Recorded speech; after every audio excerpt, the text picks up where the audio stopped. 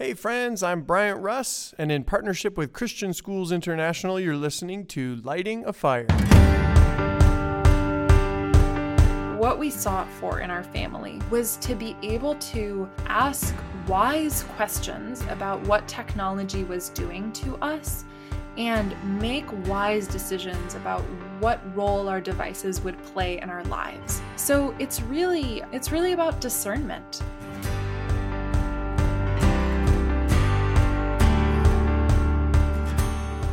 As a dad to 4 little girls, one of the highlights of my day is coming home from work to be enthusiastically greeted by my kids, which usually evolves into pretending to be ponies or breaks out into play wrestling. So I was a little confused a few days ago when it was totally silent when I walked in the door. I said my daughter's names, but nobody answered. I walked into the living room to discover 3 of my 4 daughters sitting in front of an iPad. I kid you not, I had to walk over and actually pry the iPad out of their hands for them to realize I was home. This got me thinking once again about technology and its impact on human relationships. What exactly is happening here, not just in families, but in schools too? If this is something you've wondered about, you're going to love today's conversation with Amy Crouch, author of My Tech-Wise Life, Growing Up and Making Choices in a World of Devices. I really appreciate how Amy frames this conversation. For her, it's not that tech is bad, but that life is really good and tech often gets in the way. I think you're going to glean a lot from Amy's research and wisdom. So enjoy the show.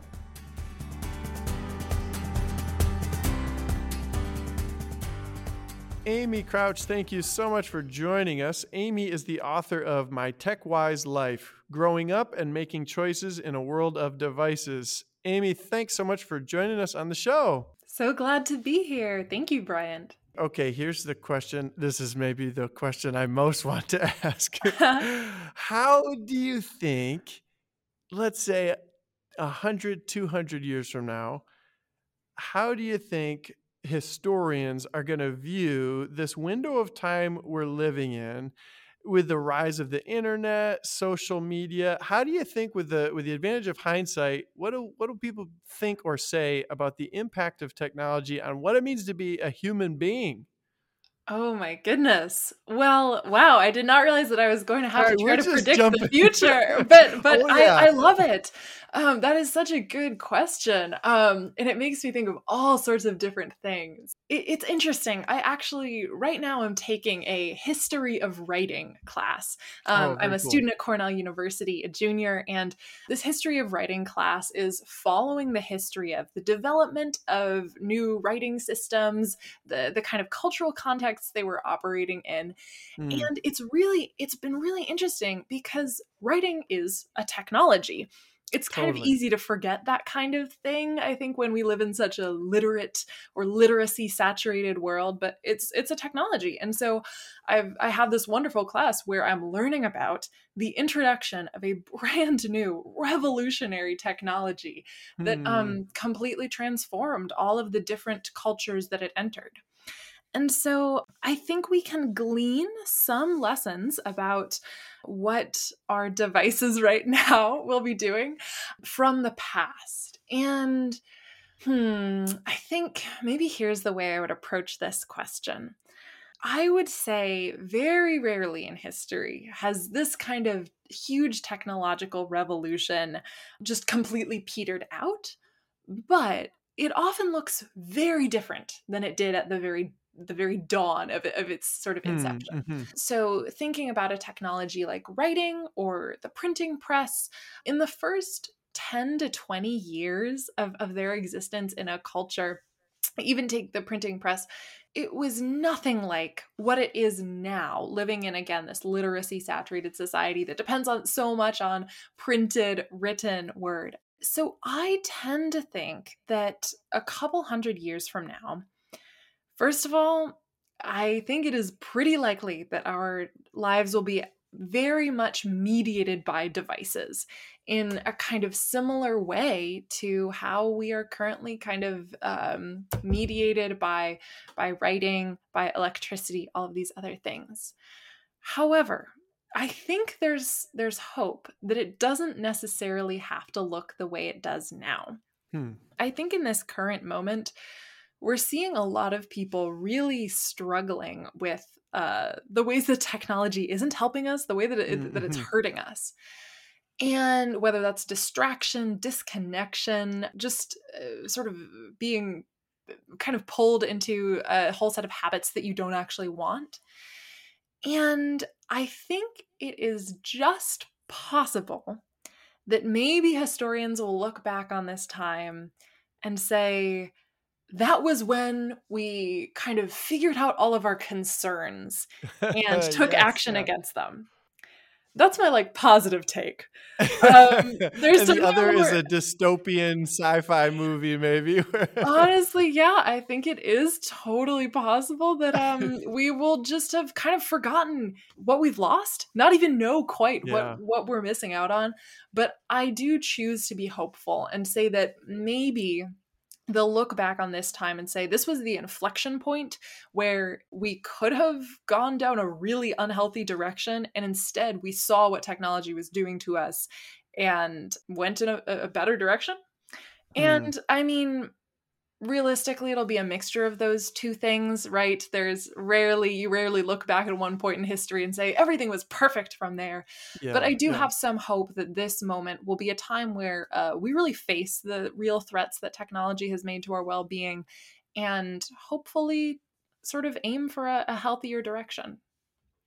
There's yeah, definitely seems to be a growing awareness that we're not healthy, we're not happy. I'm in the world of education, and there's certainly a growing awareness that, like, yeah, something's wrong.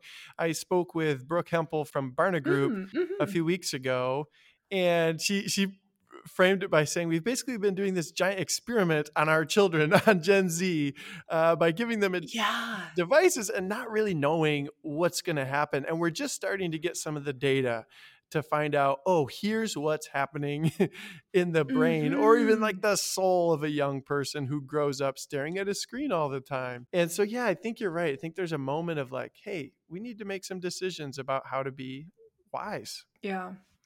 So, can you elaborate a little bit on what do you see, Amy? Your book does such a wonderful job of chronicling some of the potential dangers or damaging features of technology, specifically social media. Would you be able to just Mm. summarize what you see as some of the real harmful features? Yeah. And can you just rant so I don't next time with my kids, I can just play this recording and then you get to be the bad guy. How about? Oh, that sounds terrible. I don't Yep, want to be remembered sorry. as the scold. But I mean, the good thing, I guess, is it's not just me. Because in this book, My Tech Wise Life, we surveyed teenagers all across the country, I think ages 13 to 21, so including some non-teenagers.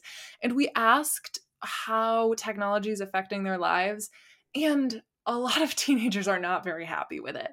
So Hmm. it's not just me who could rant about technology. In particular, I think what's interesting is we asked a series of questions. First, asking, what are the ways that technology has made your life better? And then we asked, kind of conversely, what about the ways in which it's made your life more difficult? And all the top responses, it was kind of open ended. And the top set of responses for how technology makes our lives more difficult were all about distraction and disconnection. Hmm. So the answers which most teenagers chose had to do with, for instance, feeling like my attention span is shorter. One was, I feel like I can't have as good of conversations. I have a harder time getting work done. I feel disconnected from other people. Hmm. And so to me, I see the core complaint from people my age as being tech gets in the way. Hmm. Hmm. It's very compelling. It kind of sucks us in to this world of constant dopamine rushes, and that distracts us from the things that we actually want to do, whether that's connecting with someone else or simply like getting homework done. Technology gets in the way of what we really feel matters to us. Yes, amen. And the irony is that even so, I'm a high school teacher, Amy, and Hmm. I have those conversations with my students, and they're very aware of what you Yeah. just described, that technology gets in the way of what actually makes a person whole and healthy, and yet we're all on our phones all the time still. And there's been a number of studies I've read about taking a social media fast and then reporting levels of happiness, satisfaction, a whole bunch of things. And it seems to Hmm. be almost to the point of saying, yeah, we can almost say as a fact that you would be happier without these things. And yet, I haven't given them up. I haven't. What Yeah. is that? I mean, is that an addiction at that point, or what do you see? Mm. Yeah, a lot of people will use the language of addiction. I think that can be helpful in some limited contexts, but I think that the sort of addiction or compulsion language misses the fact that our lives have changed to the point where our devices are part of everyone's lives. I think an addiction can feel like something individual, like, oh, this is just my Mhm. personal problem. But I think what we're facing is not only individual, oh, I have to look at my phone, compulsion to pick up a device, but also cultural, societal expectations Yeah, for that we sure. have to be always on, that life must always include a smartphone in your back pocket. And so I think there's kind of a broader problem, which is that right now, most of us cannot imagine a life without our phones. And Hmm. so I almost see my task as bringing in some imagination, Hmm. inviting people to see maybe life could look a little different. So in a school context, Amy, we're seeing a lot more just at least reported anxiety from young people, Mm-hmm. and the observation that seems to be connected with the kinds of technologies that are being used now for young people. What is it in all your research and in the conversations? Do you feel like you've got a good sense of the relationship or the correlation between technology, at least these new technologies, and the result of anxiety? Yeah. This is a really good question and also a really sad one. I remember when I got the data in for the book and I read through it for the first time, and I was just so saddened because our data, like a lot of other data, showed a really strong correlation between technology use and feelings of anxiety, depression, sort of Hmm. self hatred.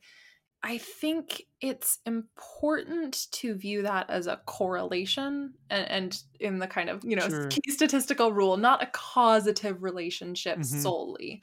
But what we see is kids who use technology more are more anxious and more depressed. And also, kids who are more anxious and more depressed use technology more. Hmm. And I tend to kind of view this as tech is not necessarily the source of the problem, but it exacerbates a lot of the problems already. Hmm. Oh, that's helpful.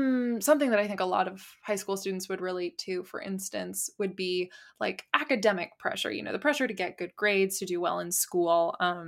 This was maybe especially pronounced in my high school, but I think it's true for a lot of kids. The source of that problem has been there for a while, right? There's always been pressure on kids to do well, especially if your parents really, really feel that you need to get good grades, to go to college. But think about a teenager right now. You literally never, unless you choose to, never have a break from access to school, to homework. I mean, you could literally 24/7 be typing on a Google Doc Hmm. that your teacher can see you as you're writing in it and check up on Yes, you. yes. You're great. You like, oh my goodness. There's just this omnipresent barrage of that pressure. Yeah, there's no boundaries, are there? There's Mhm. not this space where I act this way and think about these things. They've all become blended. Yes.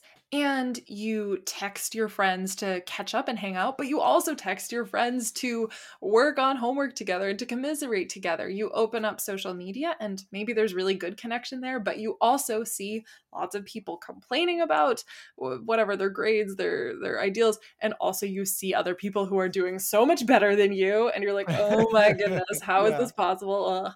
And so I think that these sources of anxiety really just get kind of snowball into something much worse Hmm. with the constant kind of always on nature of the devices that we use. Hmm. Yeah, that's a wonderful explanation. I think you're right. Some of the worst things around us and even in us, like the tendency to compare ourselves, the cycles of shame, all those things are really amplified Mhm. with technology, maybe specifically social media for sure. And I love how you've organized the chapters in your book. They're all, Mm, or at least the majority of them are, we don't have to fill in the blank, right? We yes, don't have to edit our lives. We don't have to avoid boredom. We don't have to be exhausted. You're saying, hey, there's an alternative, right? There's something better out there. How did you exactly. discover this? I mean, is this just ingrained in you growing up, or tell us a little bit of the backstory? I think family is the yeah, the driving force between Hmm. my relationship with technology now. And, the impetus for this book actually was that my dad wrote a book a couple years ago from the kind of parent perspective about the choices that our family had made. And so Mm-hmm. my mom and dad were just thinking really deeply about how they could instill in my brother Timothy, and me healthy and kind of joyful habits around technology rather than Hmm. resting on the default. I've thought a lot about why it stuck with me. Because, so the kinds of choices we made were unusual, but not unheard of. So we didn't have a TV until I think I was like 10 or 12. We didn't have any video games in the house. My brother and I didn't get smartphones until high school. We regularly unplugged, choices like that. And there are other families who did things like that. And I've gotten the opportunity because of this work to talk with a bunch of fellow like young people about their relationship with technology. And the thing is, there are young people whose families had, a fair amount of rules and limits around technology. But then once the kid, went off to college, none of them stuck. Hmm. Whereas for me, I'm a college student now. I think I mentioned that. And I still have all of these disciplines. I take every Sunday away from work and also from screens. I sleep with my phone outside my bedroom. I don't watch TV alone. All of these limits. And I think the reason is my family gave me a why. I I love that. I love that. My always family gave me a why. That's really important. Yeah, I it was like a light bulb moment when I realized this, because we didn't just have rules that, mom and dad told my brother and me, like, this is what you do, and no complaining, no asking questions. I felt like my brother and I were invited into these practices, these disciplines that my family had chosen. We got to ask, like, why are we doing this? Why do we take whatever Sunday away from screens? Why don't we Hmm. have phones at the dinner table? We were part of those decisions. I remember when I wanted to get a smartphone, I like had a really long set of conversations with my parents. We figured out something that made sense for both of us, and we like I felt like I understood why it was they were concerned.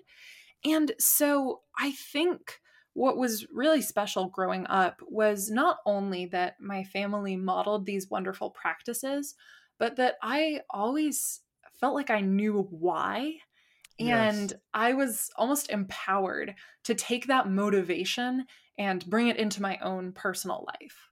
Yes. Oh man. What I hear you saying, Amy, is that it's not just tech is bad. It's that life is good and tech gets in the way. Yes, absolutely. Yeah, and that's beautiful because being in a Christian school context, I think sometimes, and it's true for families as well, but you can have a clear vision of the what and even the how, but without the Mhm. why, it falls apart, right? And I so admire that about Jesus too in his ministry, is he's so good at addressing the tree and not just the fruit. It's Mm, so easy to say, hey, this fruit's rotten, like grow better fruit, or however we might address the behaviors. But what I hear you saying is your family gave you the reason why, and this is the fruit that's the result. yeah, I think so, and I'm really grateful for it. Would you elaborate a little bit on the title of your book, the term tech wise? What exactly does that mean? And what's your vision? What are maybe some of the foundational principles of living a tech wise life? Ooh, yes. So I did not come up with the term tech wise. That was my dad, and I think my mom was involved with coming up with it too. So yeah, the book is called My Tech Wise Life. This is a great question. What is a tech wise life? And maybe it's helpful to start by saying what it's not. A tech wise life or living tech wise is not necessarily no tech. So for me, I mean, I am like sitting in front of my computer with a big microphone in front of me while I'm talking to you. I have a phone, a smartphone, like I do not live no tech, and my family never did either. Some people might, but that was not what tech wise looked like for us. Hmm. Instead, I think the really important part is that element wise. I think what we sought for in our family was to be able to ask wise questions about what technology was doing to us and make wise decisions about what role our devices would play in our lives. So it's really about discernment, about being Hmm. willing to examine what your relationship with technology and to put into practice things which will improve that relationship. Hmm. I think maybe the kind of principle that is kind of guides that wisdom, that choice for me is God created a good world and I want to be fully present within it. And Yeah. Yeah. so, and God also created good people. We are literally made in the image of God, and I want to be present with them. And so, my guiding question with technology is how is this affecting my relationship with God's good creation? And how is it affecting my relationships with God's good people? Oh, I love that. I love that. I mean, as we discern technology use, that is the guiding question for you. I love that. And you're so right about, I think of even the Shema, Deuteronomy 6, where God says, Hmm. I am one. That I think oftentimes people see that as a claim to like monotheism, which that's, I think, legitimate. But also just like I'm one, I'm whole in my attention toward you, Israel, and what I'm Mm. asking in return is that you love me with all your heart, all your soul, be one Oh, back. I And love that. technology is such a convenient way to be more than one. Technology, I'm able to be with you, I'm able to be over here, I'm able to be texting my brother. I have I remember I've got 4 daughters, and that's so often the case, right? I'm with Reagan, but I'm also texting my friend, but I'm also on this document that I'm editing, but I'm also, and it's like I am maybe 1/6 with Reagan right now. Yeah. And perhaps even in scriptures, God is saying, no, no, no, just one. It's presence. Oh, I love that. That is so thought-provoking. And it makes me think of this command to love the Lord with heart, soul, mind, and Mm, mhm, strength. mhm. And I've been pondering lately, especially in this time of COVID, where we're very disembodied, like, what does it mean that so much of Yeah. my time is spent literally staring at a what, like 10 by 13-inch rectangle? Yeah. I guess like think about my five senses even, like I guess Yep. sight Yep. and sound, but I'm not really experiencing the world physically. I'm not processing even through smell. And so I don't know if we need to check off each of the five senses or check off heart, soul, mind, and strength in a legalistic way. But I do think that if we spend most of our time just loving God in with one very narrow aspect of our being, we are missing out on so much. Yeah, amen, amen. So the discernment, becoming tech wise, a lot of that involves conversations and being thoughtful. Are there any, Amy? Do you have any like core principles that are Mhm. pretty foundational that we all should be able to agree on is helpful and healthy Mm. for being tech wise? Yeah, so I think practically speaking, there are a few core disciplines which pretty much everyone can benefit from in many different contexts. So the first would be taking regular time away from devices. For me, a really good rhythm for this is my phone goes to bed before I do, and it wakes up after I do. And every week I take a whole day of rest away from screens. So I sleep with my phone outside of my bedroom, and I don't have it disturbing me as I sleep, and it's not the first thing I look at when I wake up. And then every Sunday, I actually set the day as a Sabbath from work, from my school work and my job, and also from most use of technology. So that's one, is setting very concrete times without devices. And then the second would be focusing on presence with other people, wholehearted presence with other people. When you're having a meal with somebody or spending time with them really in any way, setting devices aside completely. It honestly, it can feel so discouraging to be spending time with someone and have them pull out their phone, even though it's not intentional. Like, it just makes me feel less valued. And so I would say absolutely a core rule is when with other people, set devices aside. And then it's amazing, Amy, how challenging even that is, because, oh man, I'd say amen. And yet, even with my own children, I find myself just reaching for devices. We recently bought this little box. That's the phone box that that's you have great. to put your phone in, because it's so easy to have that as like an idea and then just reach for it right when it bings or buzzes. So we're like, put it in the phone coffin over there, because we don't want it to be part of getting in the way. That is such an important practice. Oh my goodness. And it is so hard. I have not done this perfectly. There are so many times in which I've noticed, while spending time with somebody else, oh my goodness, I have managed to spend the past 5 minutes on my phone. Yeah. And I think it is exactly right that sometimes we need to have the principle of out of sight, out of mind. Whether it's, stuffing your phone in a phone coffin or in a backpack, it is really valuable to just not have to even hear your phone buzzing. Yeah, totally. So regular time away from devices, presence with other people. Do you have any others? Yeah, I think my final tip would be governing when we do use our devices, because I'm not advocating for you to give up every screen, and I think there are ways in which we can use our devices really well.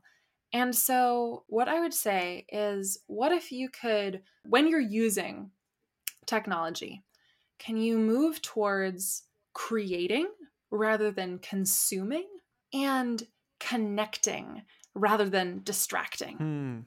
So think about, in every moment where you're using technology, think about, am I sort of sitting back passively?